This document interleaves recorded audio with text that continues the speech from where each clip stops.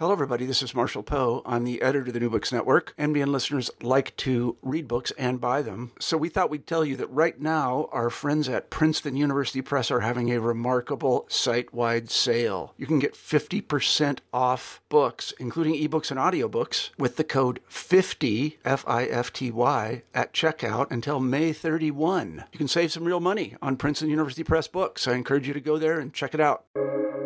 Welcome to the New Books Network. University Press of Colorado is pleased to announce Alan Sandstrom and Pamela Sandstrom's newest book, Pilgrimage to Broken Mountain, Nahua Sacred Journeys in Mexico's Huasteca, Veracruzana. To Alan and Pamela, would you gift our New Books Network with a little bit more info about your background and research experience? Yeah, I guess I'll start. First of all, I'd like to thank you, Nathan, for inviting us to this podcast. It's a real pleasure to be here. I am a cultural anthropologist and have spent, since 1970, many decades studying a single Nahua village in northern Veracruz, Mexico, and along with Pamela, who's right here. And most of our field work has been in Mexico among Native Americans, Nahuatl speakers.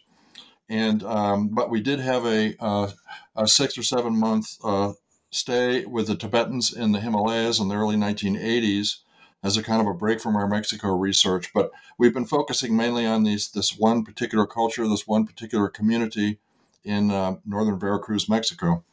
And Alan and I met shortly after he had spent a short stay in 1970 and a longer stay from 1972 to 73 in Mexico before we met. And then we met right when he returned from the field in 1973. And since then, we have been doing this work together. I was an art history major originally, but I discovered that anthropology sort of seemed like a larger framework. I became a librarian during the course of our collaboration and life together all these years. And I have, my career was in academic librarianship and information science. So I think we made a good team. Alan always jokes you should marry a librarian. Right. What led you both to the topic of sacred journeys, and what do they represent for you in your academic career? All right, that's a complicated question, but to simplify it a little bit, we are doing sort of a general study of social life and customs in this community. It's a community, by the way, of 600 people that when we first went there is 100 miles from the nearest paved road. And initially, 80% of the people didn't even know Spanish, but now probably 80% of them do speak Spanish. So we've been studying a number of things. We've published a lot on their different aspects of their lives. But one of the kind of mysteries that we were unable to get much information on was their religious system.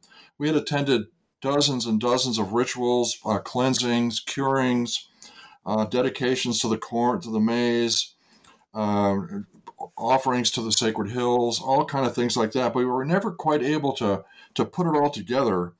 We interviewed people. We spent a lot of effort reading everything that anybody's written about it. But it wasn't until 1998 when they invited us to come. This is 28 years after beginning fieldwork there, by the way, that they invited us to come on a pilgrimage to a sacred mountain. And that's when we began to totally focus on the religious system. And what about you, Pamela? Do you have anything to add? Well, it's been a collaborative effort, that's for sure. When I came to the village for the first time in 1974, just for a brief visit, and then we came back many times after that. We've spent many years in residence, usually on a 12-month sabbatical leave. So that occurred fairly, often in our careers. Often enough, it was definitely a collaborative effort, and it turned out that the focus on religion was really an ideal thing for us. Because, interestingly, direct questions are rather considered rude. You don't get a good answer when you ask direct questions. So a long time and a lot of observation, very much like child rearing happens in a community like this. The Nahuas don't go for long explanations. So it turns out that staying a long time, returning together as a couple, then later returning with our son Michael, who enjoyed being in the village. It's a great world of freedom for kids there. That turned out to be why we focused our attention. And then we will talk in a little bit, I hope, about the paper figures, the sacred paper cutting that the ritual practices center on. Mm-hmm. How have scholars, either in anthropology or other disciplines, responded to your work thus far? Well, one of the things that's interesting is the book is dated 2022. It was scheduled to come out. It did come out in January, but boy, there was a printing error. The book is a beautiful production by the University Press of Colorado, but they agreed, and their printer agreed, that it was a failure. It has 375 color photos, so they agreed to reprint, and the book did not come out again into our hands. It was released in late May. So the truth is, we just received yesterday our first review in a journal called Reading Religion, published by the American Academy of Religion. And that was a really nice and appreciated positive review. But the work that leads up to this book, as Alan will explain, has been, I think, very, very well received. The body of work that we've both contributed to. Alan wrote a book called Corn is Our Blood, and that's we think it's had a good impact. We'll talk more about that. Yeah. And so the region that you describe in Pilgrimage to Broken Mountain, where is it and why is it important? Okay, it's in northeast of Mexico City, which is located up about in the center of the country. It's on the Gulf Coast, and it's in the Sierra Madre Oriental, the mountain chain that goes from approximately South Texas all the way almost to the Yucatan Peninsula. It's an extremely remote area. As I mentioned, there was no roads in it until fairly recently, and it took all day long to even get into the area. There's been very little anthropological work done in this region, and none on the Nahua people themselves, even though they represent several 100,000 people who live there. It's a tropical forest. It rains a lot. It gets extremely hot in the summer, and it's a difficult place to get around. It's very hilly. There's streams and rivers all over the place, so there's no bridges of any kind. There weren't any at that time. So it's very difficult to get around, and it discouraged people from engaging in long-term field work there. So that was one of the attractions for us. Pamela, was there an attraction that you wanted to mention? They say the butterflies bite in the Huasteca region, and I have to concur with that. Okay. Why the year 1998 and not some other year? Was this the time that you just decided to go? No, that's a good question. We had been going to the field on and off for years, and since 1970, as we mentioned earlier. But 1998, 28 years after the first field work there, was the first time we were invited by a ritual specialist to join them on a sacred pilgrimage.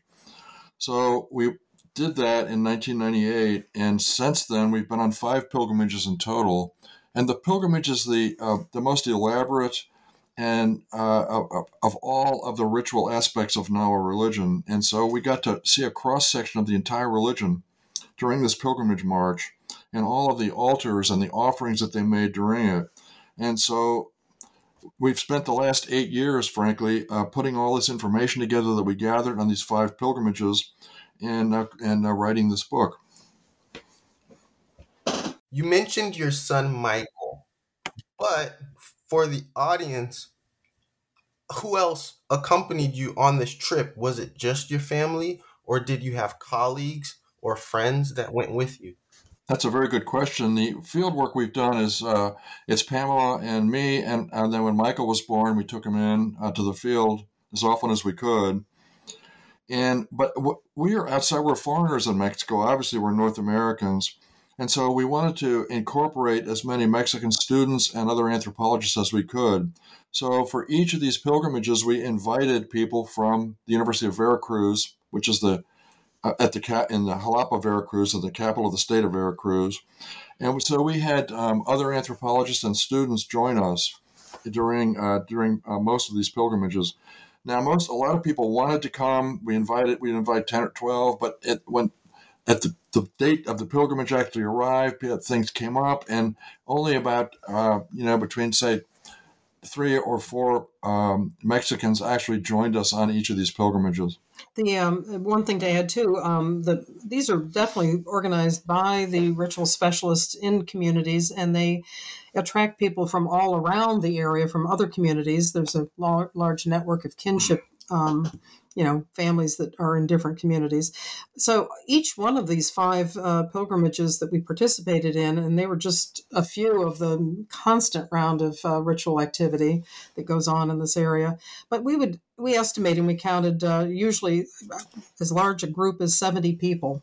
Mm-hmm. So the ritual specialists, usually several of them, men and women alike, and a lot of their followers.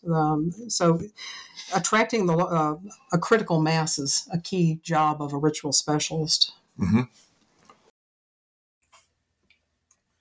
What specific sacred journey, in fact, did you take? Because from what I read, there were different sacred journeys that you could go on. So why was the journey that you went on special to you?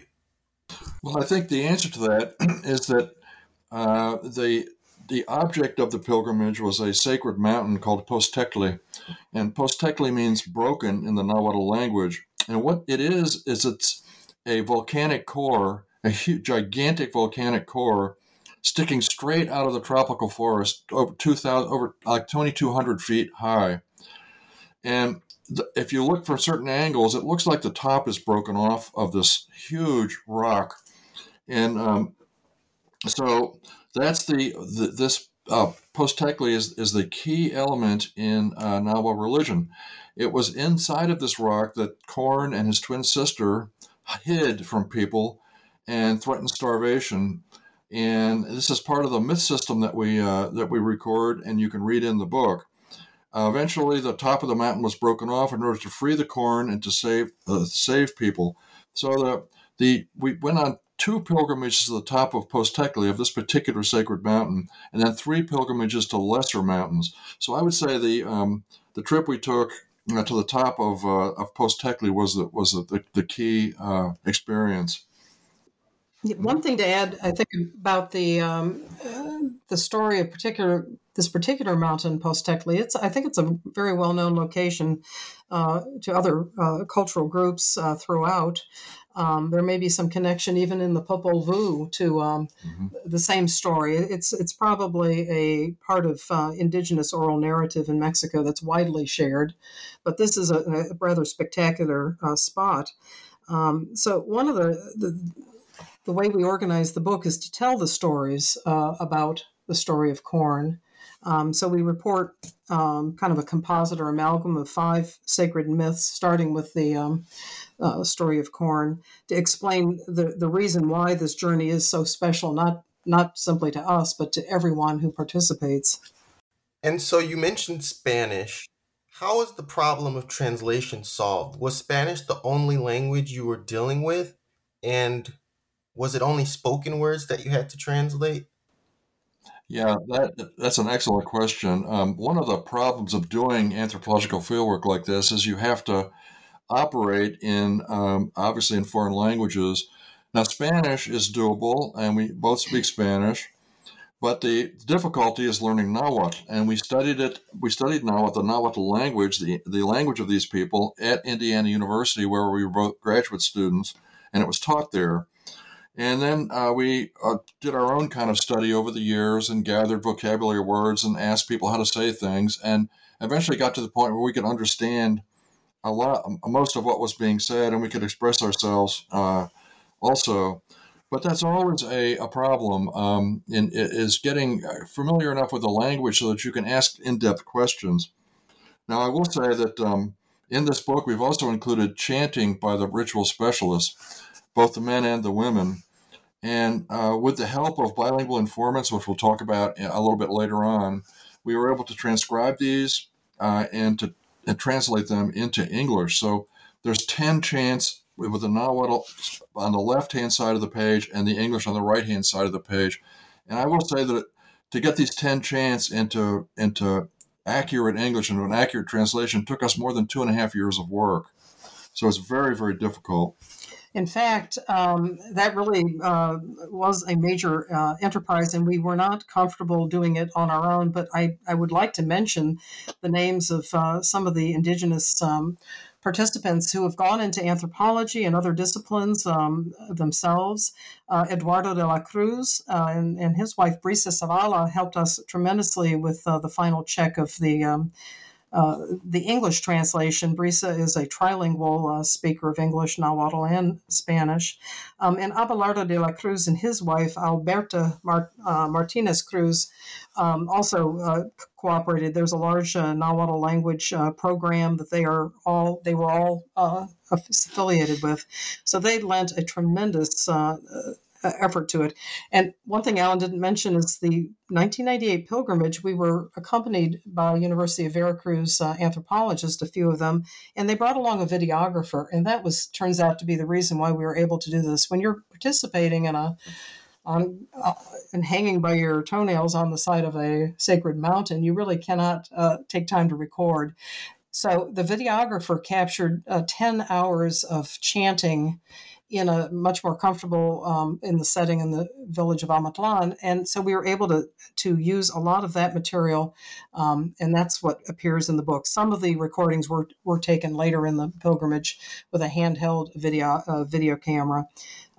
So that problem of translation, as Ellen has always mentioned, it's really, really very difficult to capture both colloquial and accurate translations. But with the aid of our indigenous helpers, the work is much more polished. What about European influences? Was the mythos only indigenous? These people were colonized in the early 16th century. So, of course, there's going to be European influence, mainly Spanish influence on their religious beliefs and on the language and on all aspects of their lives. But what is absolutely amazing about these pilgrimages is how little influence Spanish has had. Now, they have incorporated, for example, saints that are subject of some of the offerings and everything. But these saints are matched with indigenous deities very often. So, for example, we will have San Juan, and they'll talk about San Juan. They pronounce it Sawan in Nahuatl. But San Juan is a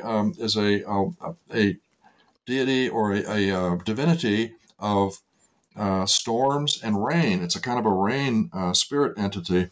So what they do is they name it with a Spanish name, but the actual content of the divinity itself is largely pre-Hispanic. What is costumbre? Is that a religion? Yeah, costumbre is what they call their religion in Spanish, and it's interesting. They call it el costumbre, but in Spanish it should be la costumbre. But they changed the gender marking at the beginning of the word to create the definition of themselves, which stands for their own religion. They have a name for their religion, Tlanatokili, which means to be worshipful or to be respectful. But they've taken a Spanish name. When you're speaking Spanish to them, they'll call it El Costumbre. I know Dia de los Muertos was recent. Is that a celebration that you encountered in your research? Or are there things in Mexico today that are historically relevant to the Nahua culture? Yeah, we here in America, North America, we got the Dia de los Muertos probably from the Nahuas. This is a custom that they've had, and it probably undoubtedly traces to the pre-Hispanic period. And Day of the Dead is a very important ritual marking in the ritual calendar for these people. And they set up elaborate altars, and the ritual lasts about 4 days. And they make food offerings, first of all, to the children who died, the spirits of the children who died, and then to the older people who died. And then at the very end, the last day, they go to the graveyard and they lay out a beautiful feast on the top of the graves of their dead relatives. So the whole idea of Day of the Dead actually comes probably from the Nahuas themselves. That's really interesting. So what about the elements like fire, water, earth, etc.? Are those special? Do they hold significance? Yeah, very, very much like the ancient Greeks, we have earth, air, fire, and water are the basic elements in our metaphysics.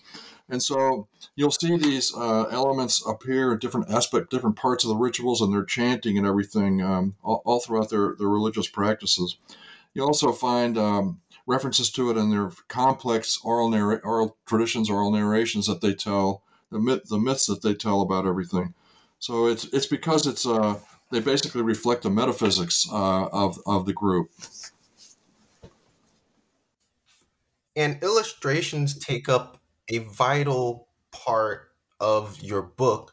Um, who were the illustrators? And can you also tell the audience more about your figures, the plates, and the tables that show up in the text? Yes, again, the press did an exemplary job designing the book. We worked very closely with a talented compositor, Tina Caccelli, and she did. We worked a long time getting all of the really the illustrations and drawings of the paper cuttings that we've already mentioned briefly. The artwork. Really, it's religious art. These thousands upon thousands of ephemeral figures cut from paper, handmade paper in the past, and in other communities, people may be familiar with some of the Otomi paper figures that we can find. You can find in folk art shops in Mexico, and they're used in Otomi rituals. But related to their practices, the Nahua paper figures are. This is a collection of paper figures prepared for a major pilgrimage like Postectli. And we had an artist, Anna Myers, whose grandparents were Nahuatl speakers. She was a student at our university and has done illustrations for us for many, many years. And she produced the more than 300 vector drawings that illustrate what is a rare and very unusual opportunity for us to illustrate for people a complete corpus of cuttings, of figures, of entities, as you mentioned, images of fire, images of water, the spirit entity of water in many different aspects, many aspects of the earth figure. The list is enormous. And again, for a single ritual like this major pilgrimage to Postectli, they would cut tens of thousands of these paper figures and carefully organize them, label them, wrap them in bundles, wrap them up in fresh palm mats, and carry this burden to the tops of the mountains, deploying the paper figures on altars all the way along, multiple repetitions of the offerings. And I can't say enough about both our artists and another friend, an artist from Indiana, Michael Akas, volunteered years ago to draw illustrations of the myth of the corn spirit seven flower, Chikumashoshit, and his beautiful artwork illustrates that important story. I hope people in Mexico will really appreciate seeing it illustrated. So we'll say more about the paper figures, but those are two of our artists. Alan, do you have something to add about this? Well, our names went on as authors of the book, but as a matter of fact, this is a group effort, and there were probably a dozen or more people who really worked very hard to make this become a possibility. And that includes Nahuas themselves, as well as these artists that Pamela just mentioned, and not to mention friends who read the manuscript and helped us to, eliminate errors and to smooth out the whole presentation. So it really is a group effort. And we are seriously thankful that we had this team of people. It really definitely was a group effort. And what we've tried to do, we've published many other articles and some books about the sacred paper figures, this incredible complex of paper cutting. And we've attempted many types of analysis. You asked earlier, about the difficulty of translation. Well, it's also extremely difficult to translate or interpret, if you would, the iconography of these paper figures. So we took quite a few different approaches in the book, which we explained. We took all of the drawings and laid them out in a large tabular arrangement. The book includes a folded insert in the back of the book. And kind of like an ancient codex, these rare remnant literature of the ancient Aztecs or Maya, we tried to analyze their iconography and their the possibility of them having a narrative order. So the interpretive work was aided certainly by the fact that the costumbre religion depends on such an incredible body of visual artistic material. We really thought we had a ready-made inventory of the spirit world at our disposal, and we've plumbed it for what we can. I hope that others are be inspired to take that analysis further. Let me add a little something that I had neglected earlier. Of course, the people who helped us the most are the people in Amatlan, and particularly the ritual specialists. We actually dedicated the book to the I would say the head ritual specialist in this region, a guy named Encarnacion Tellez Hernandez. His nickname was Cirillo, and Cirillo was extremely helpful and very anxious for us to not only record the chanting, but to take photos and to listen to them tell the myths that underlie these rituals so we could record them, because as we'll talk a little bit later, the Nahuas are undergoing radical change right now because of the economic changes that are going on in Mexico. And their fear was that their religion was going to be lost and rejected by the younger generation. So they wanted it written down, and that it was our pleasure to try to do that, which we have done in this book. Okay, your son Michael came up earlier. Did he contribute to the book Pilgrimage to Broken Mountain? He did indeed, as Alan pointed out. We also put Michael's Sandstrom's name on the title page. He's an adult now with his own children. He's an architect. He's blended his adventuresome childhood with his talents. He did some beautiful, skilled schematic drawings, diagrams, and maps for the book, illustrating the sacred geography. He illustrated some of the hard to explain, and with the picture's worth 1,000 words. He found as an architect, he's talented at the drawing. Very succinct way to help us synthesize the details and communicate the complex relationships between these elements of their worldview. So it certainly has influenced his life. He said it was a significant influence on his life as well. Did you guys take home any memorabilia? You mentioned the paper figures. What about adornments? Do you still have any of those items? We were given collections to take home, as a matter of fact, by Cirillo and his colleagues, his professional colleagues. And he wanted us to show Americans all of this stuff, all of the material he gave us, to show how beautiful his religion is. Now, the paper figures, for the most part, are being housed in museums at the moment. We also have all of the oral narratives we have put in an organization affiliated with the University of Texas called the Archives of the Indigenous Languages of Latin America, which makes these myths available to anybody for free. They are also been transcribed and translated for people. The Nahuas themselves can get access to these. So we brought stuff home, but it's a transition zone from us to put it in museums for permanent storage, and for future scholars to be able to look at. But there are, I must add, an interesting phenomenon on pilgrimage. In the book, we do look at some other comparative traditions of pilgrimage in Mexico and worldwide, trying to come up with a bit of a deeper understanding to which our empirical ethnographic data could illuminate the principles behind pilgrimage. And you always take home a souvenir.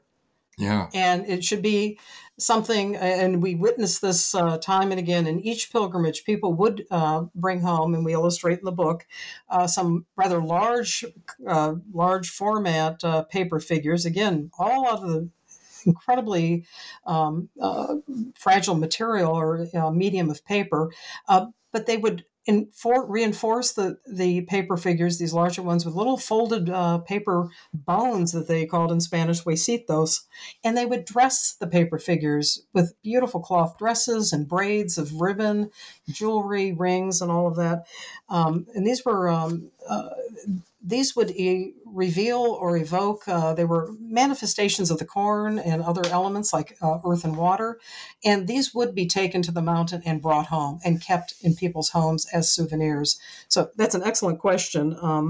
It does the memorabilia for academics is our research material. And so we're trying to do an analysis. As Alan said, we've stored definitely the Indiana University Museum of Archaeology and Anthropology has a very large collection of our paper figures since 1970. And these pilgrimage materials that are in the book are housed there safely now. Are there collection materials housed in a more digital humanities format? Can we access these in an online database? The oral narratives you can through Yes. iLaw. The paper figures have not been put up on any kind of digital format at all. You'd have to actually go to the museums probably to study them. But we published a book, and we're privileged to be able to include all these illustrations. So I think this really is a place for people to see them. Obviously, they can be viewed in a PDF version of the book and examined much more closely. The photographs actually in that format, an ebook, are pretty spectacular, to be honest. And as Pamela mentioned, our previous publications very often contain reproductions of these paper figures. We are working on archiving these just for that reason. But again, this is sacred art. This is not material that probably should be necessarily visible or misused for commercial reasons or anything like that. So we are a little bit reticent right now to publish them Make them too available. Make them available in that way. But we are very pleased if people will make good use of the audio material. And do you mind going back to help your audience understand some of your previous writings and how they might be related to the new book that you have now? No, we have I think a number of books, more than 6 books, and I don't know, 50 or 60 book chapters and journal articles. So it's quite a large body of material. Most of it's available through online and in some format, I think. Internet Archive contains 2 of our books. Our first book on the paper figure complex of the Nahua, Otomi, and Tepewa ritual specialists. It was called Traditional Papermaking and Paper Cult Figures. University of Oklahoma Press published it, but we have a freely accessible Internet Archive edition of that. Also, Alan's book, published by Oklahoma in 1991, Corn is Our Blood, is available in Spanish edition, and the English edition is also freely accessible on Internet Archive. Right. So we're doing what we can to spread the word. What about the rural village that you did visit? So Nahua culture, is it something that is alive in the broader Mexican landscape, or is it isolated? The village itself, I think we would call isolated, but Nahua culture is not restricted to that one village. It's found all over Mexico. It's influenced a number of areas of Mexican national life. There are about 2 to 2.5 million speakers of the Nahuatl language, and they're spread all the way from North Mexico down to Nicaragua. So it's a large number of people. The language, by the way, is related to Native American languages spoken in the American Southwest, languages like Ute, Paiute, Comanche, Shoshone, and Hopi. So it's a related language and probably originated in the American Southwest and then moved down into Mexico, a millennia or 2 ago. Do we find Nahua culture in America, particularly from like Southern California to other parts of the Southwest? Well, the latest understanding is that the American Southwest and Central Mexican cultures are highly related to each other. And this is something that's fairly recent in our understanding. So you would find traits that in Nahuatl culture found in Mexico, probably in the American Southwest. But the Nahuas have also influenced daily life for a lot of us. They're the ones who gave us tomatoes, for example. They gave us the word tomato, tomat. They gave us avocados, including the word awokat. They gave us chocolate. The word chocolate is a Nahuatl word. So they've influenced, their influence goes far beyond their Mexican homeland. And how far back does Nahua history go? For a historian, they might want to understand some things the anthropologists are describing, but they want to look at it from a more chronological perspective. How would they do that? Well, the group that is most famous that most people have heard of are the Aztecs, and the Aztecs were Nahuas. And so there's an enormous body of written records on the Aztecs after the 1521 Spanish conquest. And there's an industry of ethnohistorians and archaeologists who are looking at Aztec culture and Aztec record keeping. Many of the records, by the way, are in the Nahuatl language. So to do this work, you have to know Nahuatl. You have to know it really well. And so we trace it back to the Aztecs. There is also the previous civilization called the Toltecs that the Aztecs actually admired and looked back to. And those were also Nahuatl speakers, but they left very few records. What we know about the Toltecs largely comes from Aztec people themselves, who recalled them and told myths about them, and the Spaniards wrote a lot of this down. So, and of course they go back further than that, but that record is only available to archaeology. Are there any special archaeological methods that you guys employed? We are not archaeologists; we are cultural anthropologists. I will say, though, that throughout all of Amatlan and throughout the entire southern Huasteca are ruins from previous civilizations that lived there. There was a Maya civilization lived there called the Huastec people. They call themselves the Tinec, and they're very separate. It's a small separate group that's very much separated from the main body of Maya down south into Yucatan and to Guatemala. And they left ruins all over the region. The Nahua still do offerings and rituals on top of ancient platform mounds that were built pre-Hispanically, prehistorically. So the history is all around them. Are there any specific oral traditions that you learned while you were there? Well, let me just say that we spent a lot of time recording oral traditions, and we, as I say, they are available through the ILA organization at the University of Texas. And they have a very complex or a myth system that involves history of corn, the history of the local community. It involves the water. It involves our relationship to the ecological factors. It's a complex, extremely interesting body of oral narrations. They've also incorporated into this stories that were told by traveling merchants from Europe. And so we have a beautiful Nahuatl version of Hansel and Gretel. They've modified the story a little bit to make it more comprehensible, but they've incorporated some of the more interesting European stories that were brought to him by these traveling merchants over the last 500 years.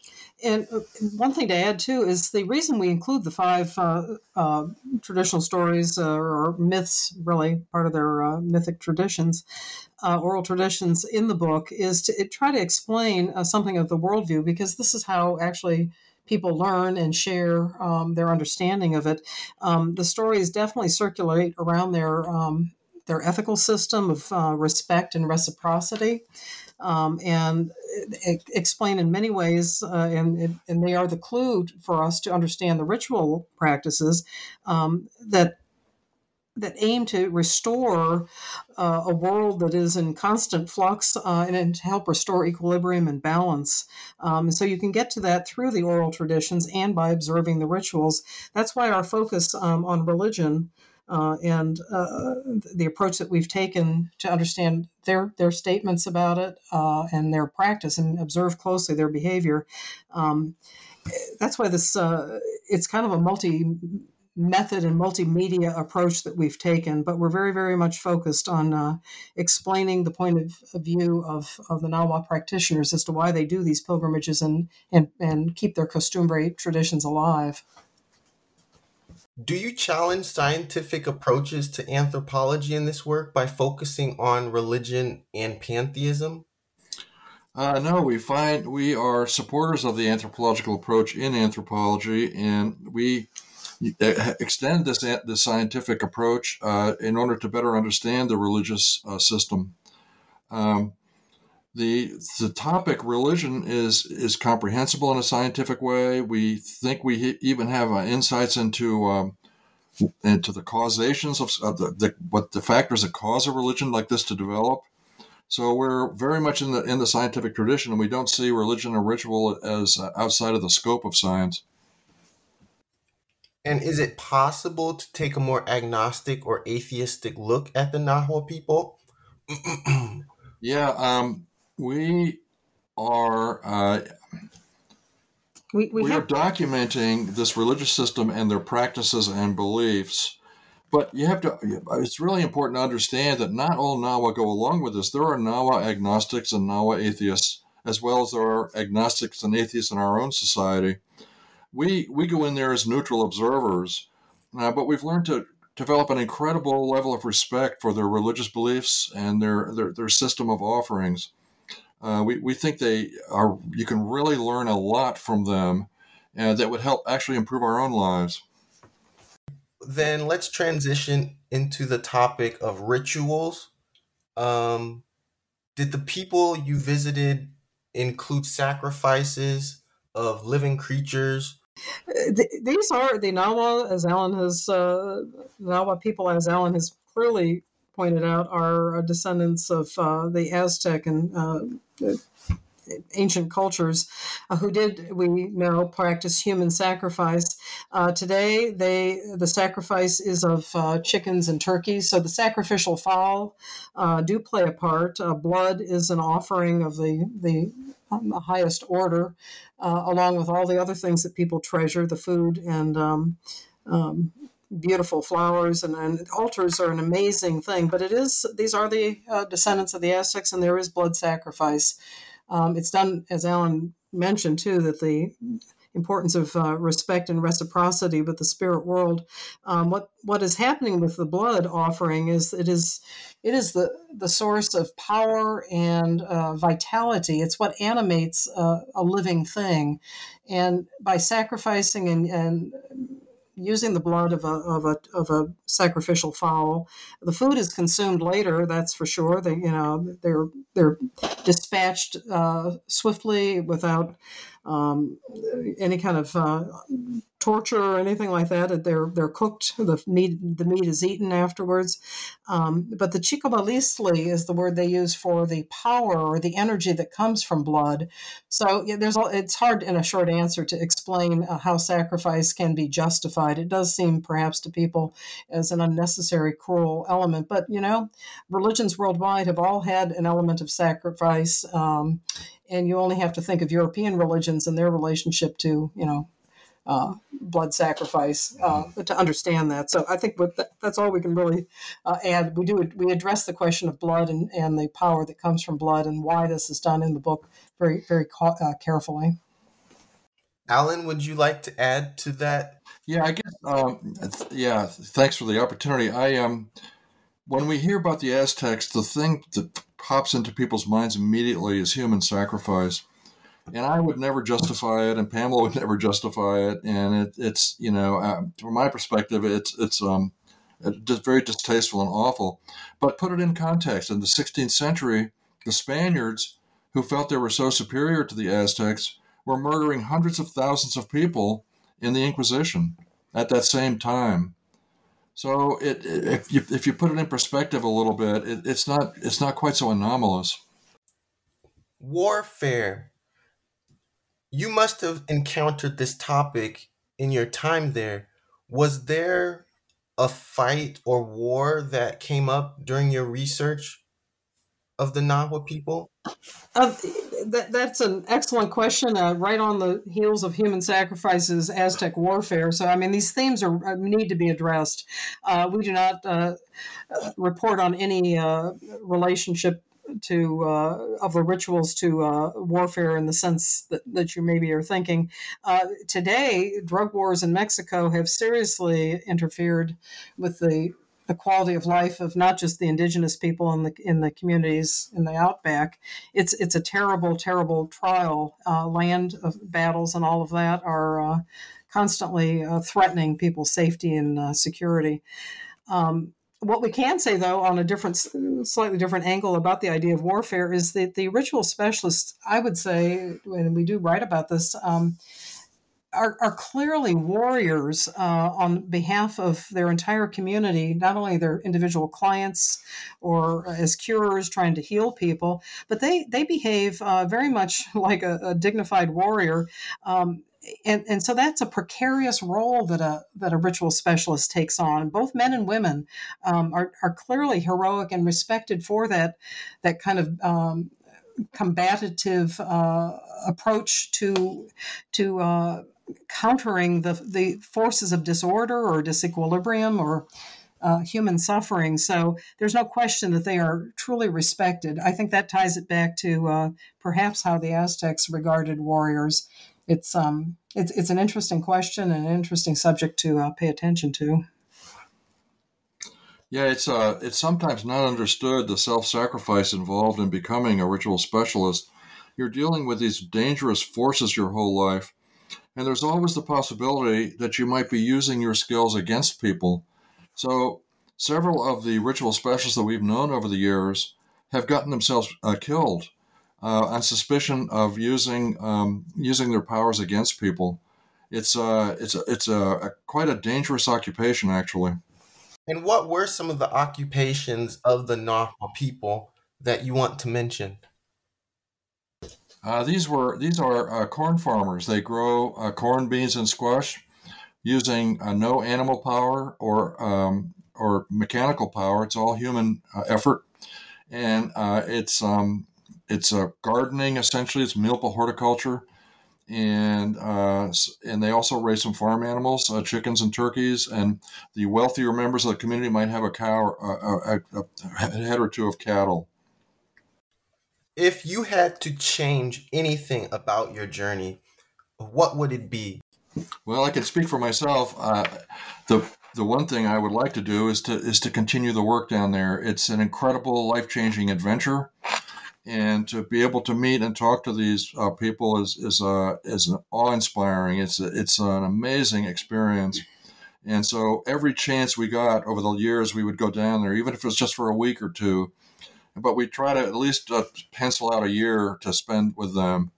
And so it's just, and every time you go down there, you learn something completely new. You learn a whole new way to look at the world. So it's really an amazing experience. The success that we have managed to have in completing these projects, we've always had an agenda and a research proposal to take a year from your teaching and librarianship work. You have to justify your leave. So a sabbatical usually did have a strong focus, and so. Recording oral narratives was the focus of 1 year. Documenting horticultural practices and the use of changes in crops and patio animals and more of an economic anthropology strategy study. Was a focus. So I do think the. Nathan, one thing I could mention here, it's sort of an aside, but. The people often ask about the paper that's used in the cutting, and what did the people do in the pre-Hispanic days before the Spaniards got there? And in fact, the paper making is an ancient tradition in Mesoamerica. They made paper basically out of the inner bark of various fig trees, and also from the maguey plant. And they would tap out these sheets of paper on these flat boards and dry them in the sun, and they became thick like parchment. And this paper was used by the Aztecs We know from the Spaniard records of the Spaniards, and they used them for priest costumes, for banners and flags that they flew, and for divination and all kinds of things. It was one of the main items of tribute that was shipped to the Aztec capitals from the provinces, from the tribute empire. Millions and millions of sheets of this handmade paper were brought into the Aztec capital every year. Now today, the people still make paper. You can still see it, but it's a lot of work. And so what they do as a sort of a workaround is they go to the markets and they buy paper. And there's three basic kinds of paper they use. They use a kind of a newsprint, which of course doesn't last very long if you're trying to store it. They use a tissue paper that's colored for certain dangerous wind spirits, and they use a polished paper called papel lustre for the permanent seed figures that they cut and they keep in everybody's house. So paper is an important part of this thing, but they have modernized and they're using paper they buy in the market these days for their paper figures. What about altar traditions? Was the Nahua traditional practice communal, or was it more individualistic? I can address that. I think it's definitely communal. These are dozens and dozens of people interrupt their lives to help make the altar adornments and to participate in these rituals. It's a lot of camaraderie. They're a lot of fun, actually, and they go on day and night. By the way, there's no rest, so you can have a ritual going on for 10 days, 12 days without any rest at all for anybody. And there's lots of food, and there's offerings that are dedicated. I would like to point out, by the way, that the altar is set up in a kind of an interesting way. It has an arch over it. There's a table as the main altar. There's an arch over it. And they put offerings on top of the table and beneath the table. So you've got an arch with offerings on the table and offerings underneath. And what this does is it embodies the three-tiered levels of the cosmos: the sky, the earth's surface, and the underworld.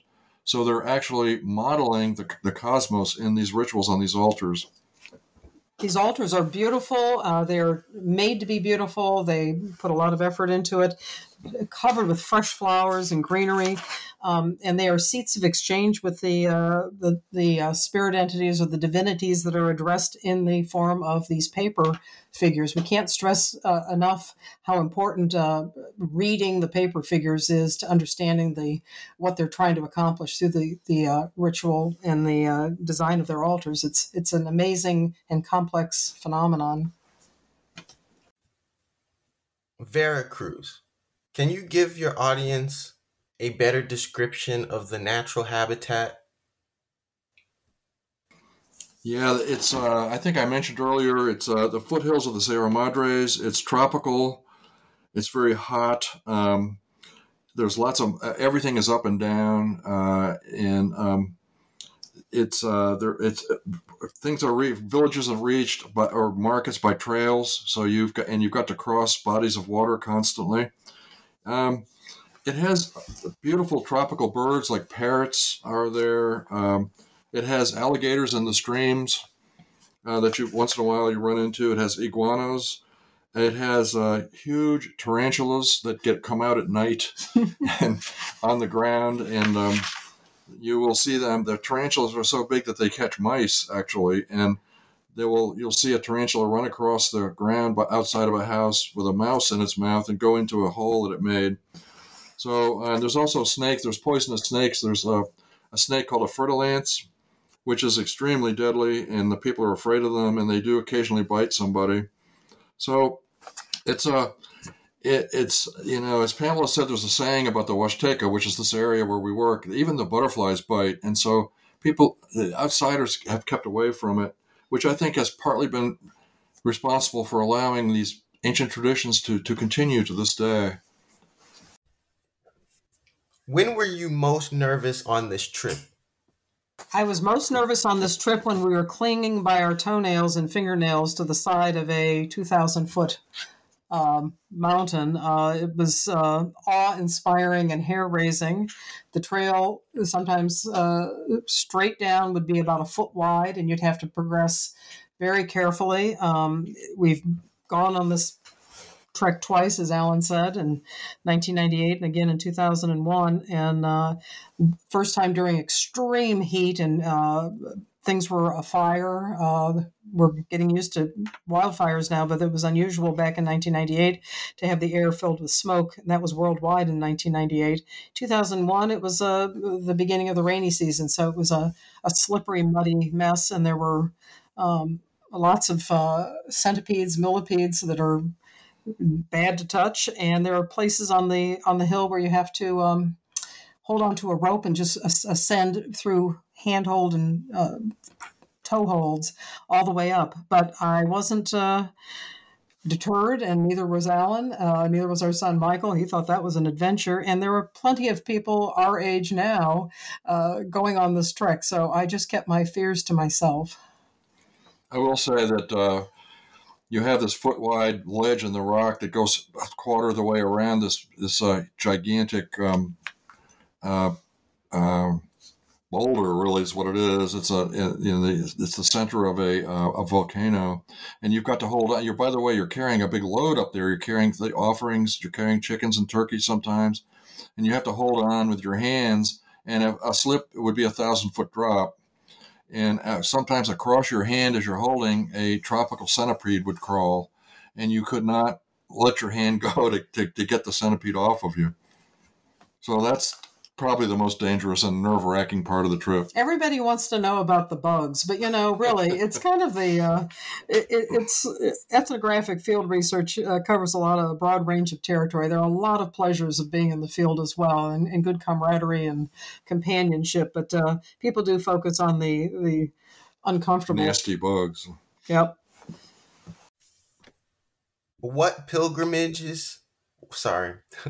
What other pilgrimages from around the world most resemble the Nahua?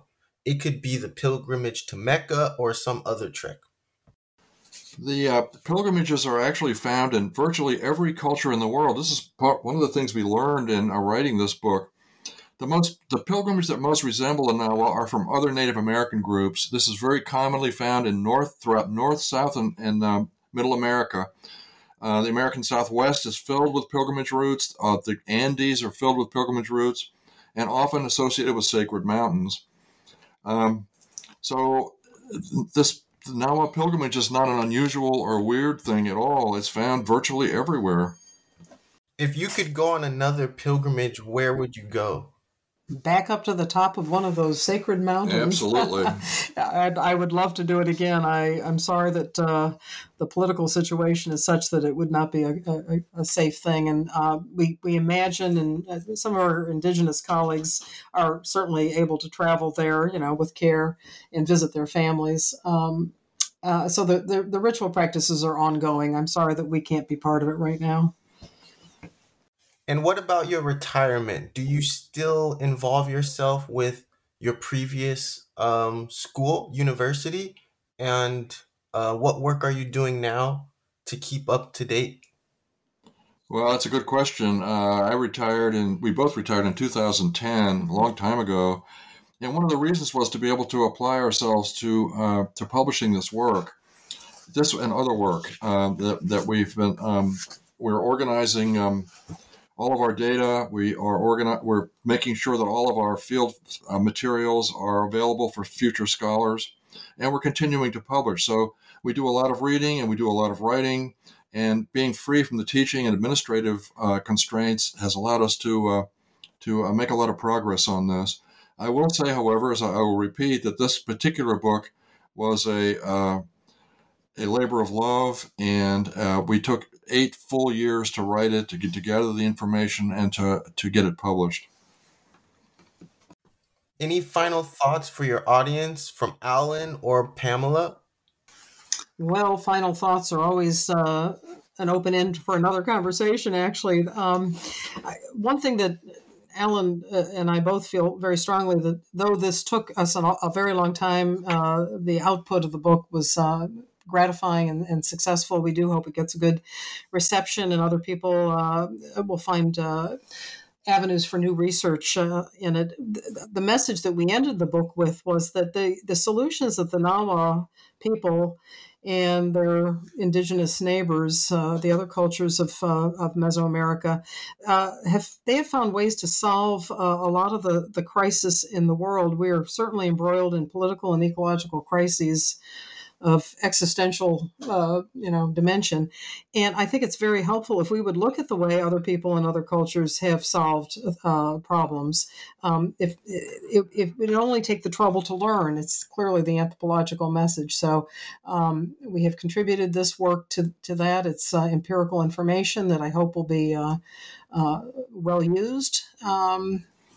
I would add to that just sort of a summary statement that the people of the world have a lot to teach us if we just took the time to learn. Much of Nahua religion would benefit the most advanced modern economies of the world today, which is deal with the ecological factors with respect, don't take more than you need, keep a balance going, keep equilibrium, and focus on your social life and your community. You listened to an original podcast recording of the New Books Network and your host, Nathan Moore. Our audience can thank Alan and Pamela Sandstrom for contributing an episode about their book, Pilgrimage to Broken Mountain, Nahua's Sacred Journeys in Mexico's Huasteca, Veracruzana. I'm your host, Nathan Moore. Until next time, and farewell.